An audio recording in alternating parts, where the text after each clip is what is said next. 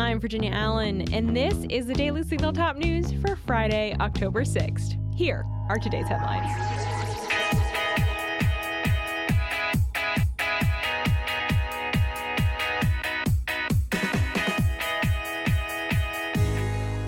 Government funding. That's the issue that was expected to dominate headlines this fall. But now, of course, the speaker race is front and center. And without a duly elected Speaker of the House, Congress can't move forward passing spending bills for the new year. The government is funded until November 17th, but a shutdown is possible if Republicans and Democrats can't reach an agreement and pass spending bills before the deadline. President Biden was critical of Republicans today, telling them it's time to pass a budget. It's time to stop fooling around. House Republicans, it's time for you to do your job. Continue our progress, growing the economy, investing in America, investing in the American people. So let's get to work for the American people. Congressman Kevin McCarthy was ousted as Speaker after bringing a bill to fund the government through November 17th to the floor of the House for a vote. Some Republicans have made it clear that they will not support any government spending bill that doesn't reduce federal spending and provide money to secure America's border. Meanwhile, many Democrats are advocating for more aid money for Ukraine in a spending bill. Lawmakers have about 40 days to reach an agreement and pass the budget. Next week, the focus in the House is expected to largely remain on the House Speaker race. Both Congressmen Steve Scalise and Jim Jordan have announced that they are running for the position, and there will likely be a vote held next week to determine who the next speaker will be. But speaking of that speaker race, former President Donald Trump has endorsed Ohio Republican Representative Jim Jordan for the position. Trump had suggested Thursday that he might run for Speaker of the House, but then ended up endorsing Jordan for the position on social media today. Trump wrote on Truth Social that Jordan will be a great Speaker of the House and has my complete and total endorsement. He is strong on crime, borders, our military/vets, and Second Amendment. As I mentioned a moment ago, Louisiana Congressman Steve Scalise, who currently serves as the majority leader in the House, has also announced that he's running for the position. CNBC describes Trump's endorsement of Jordan as a blow to Scalise, given that Trump is currently leading by a significant margin in the polls for the 2024 presidential election. It remains to be seen whether Jordan is able to gain support and backing from some of the party's more moderate GOP House members. Oklahoma Congressman Kevin Hern is the chairman of the Republican Study Committee and has not officially announced that he's running for the position, but his name is being touted as a possible candidate, so stay tuned. In other news today, if you support former President Donald Trump, former Secretary of State Hilary Clinton says you are essentially a cult member. Clinton sat down with CNN for an exclusive interview and said the extreme MAGA Republicans need to stop being the tail that wags the dog of the Republican Party. And sadly, so many of those extremists, those MAGA extremists, take their marching orders from Donald Trump, who has no credibility left by any measure.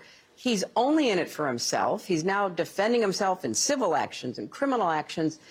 And when do they break with him? Because at some point, maybe there needs to be a formal deprogramming of the cult members, but something needs to happen. Clinton went on to say that she believes Trump will be the GOP nominee for president in the 2024 election, and Democrats need to defeat him. A new jobs report was released today, and numbers were better than expected. About 336,000 jobs were added to the U.S. economy last month. The stock market saw a jump today as a result of the news, and President Joe Biden touted the report during a press conference via News Nation. So what are these new jobs that were added in September? Who is taking those jobs?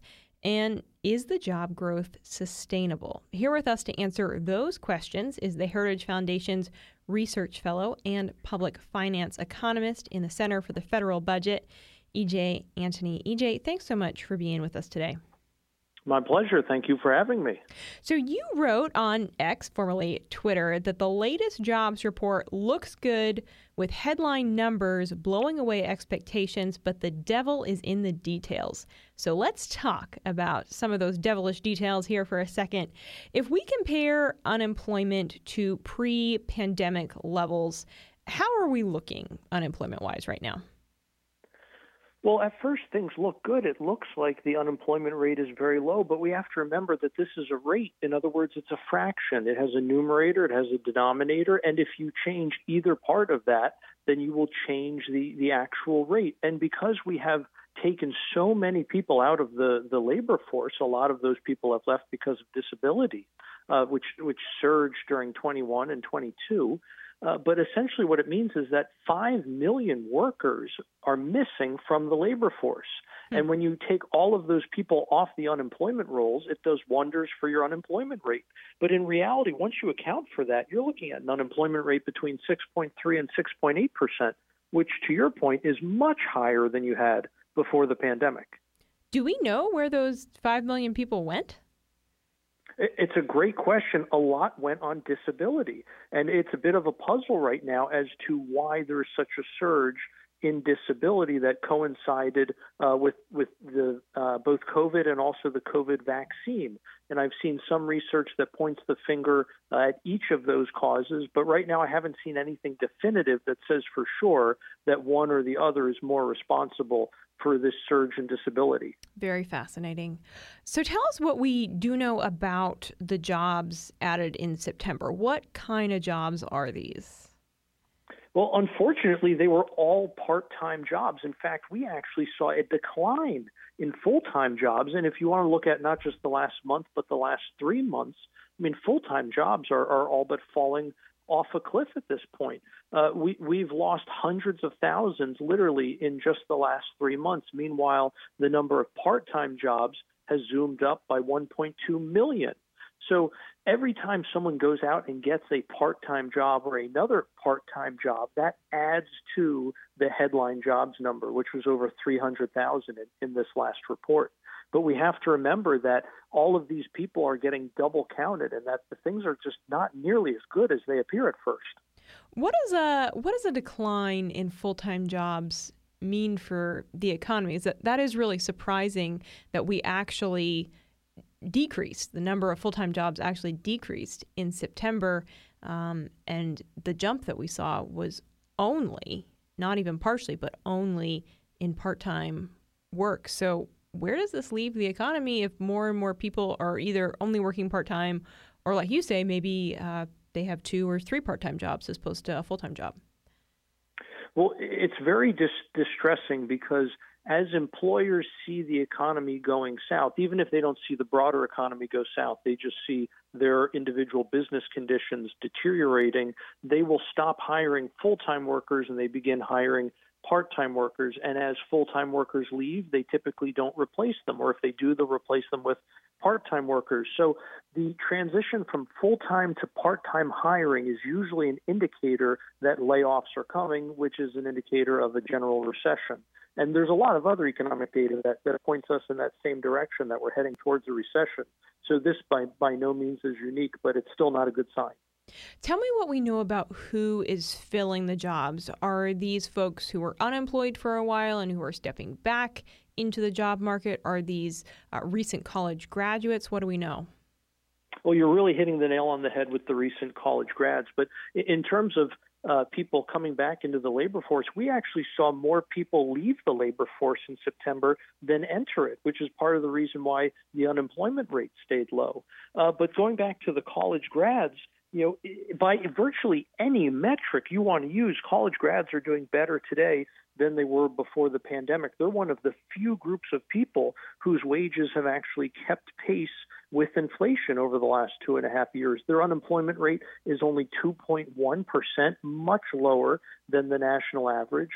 Their employment level is up to 63 million people. Not only is that much higher than before the pandemic, but it's even in line with the pre-pandemic trend. In other words, this cohort has completely returned to not just the pre-pandemic level, but the trajectory as well. And it just is absolutely mind-blowing that this group, which is doing much better than the average, is the one that the president is targeting to try to give a student loan bailout to.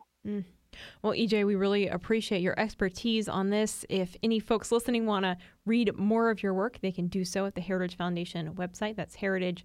But EJ, thanks for your expertise. Virginia, thank you for having me.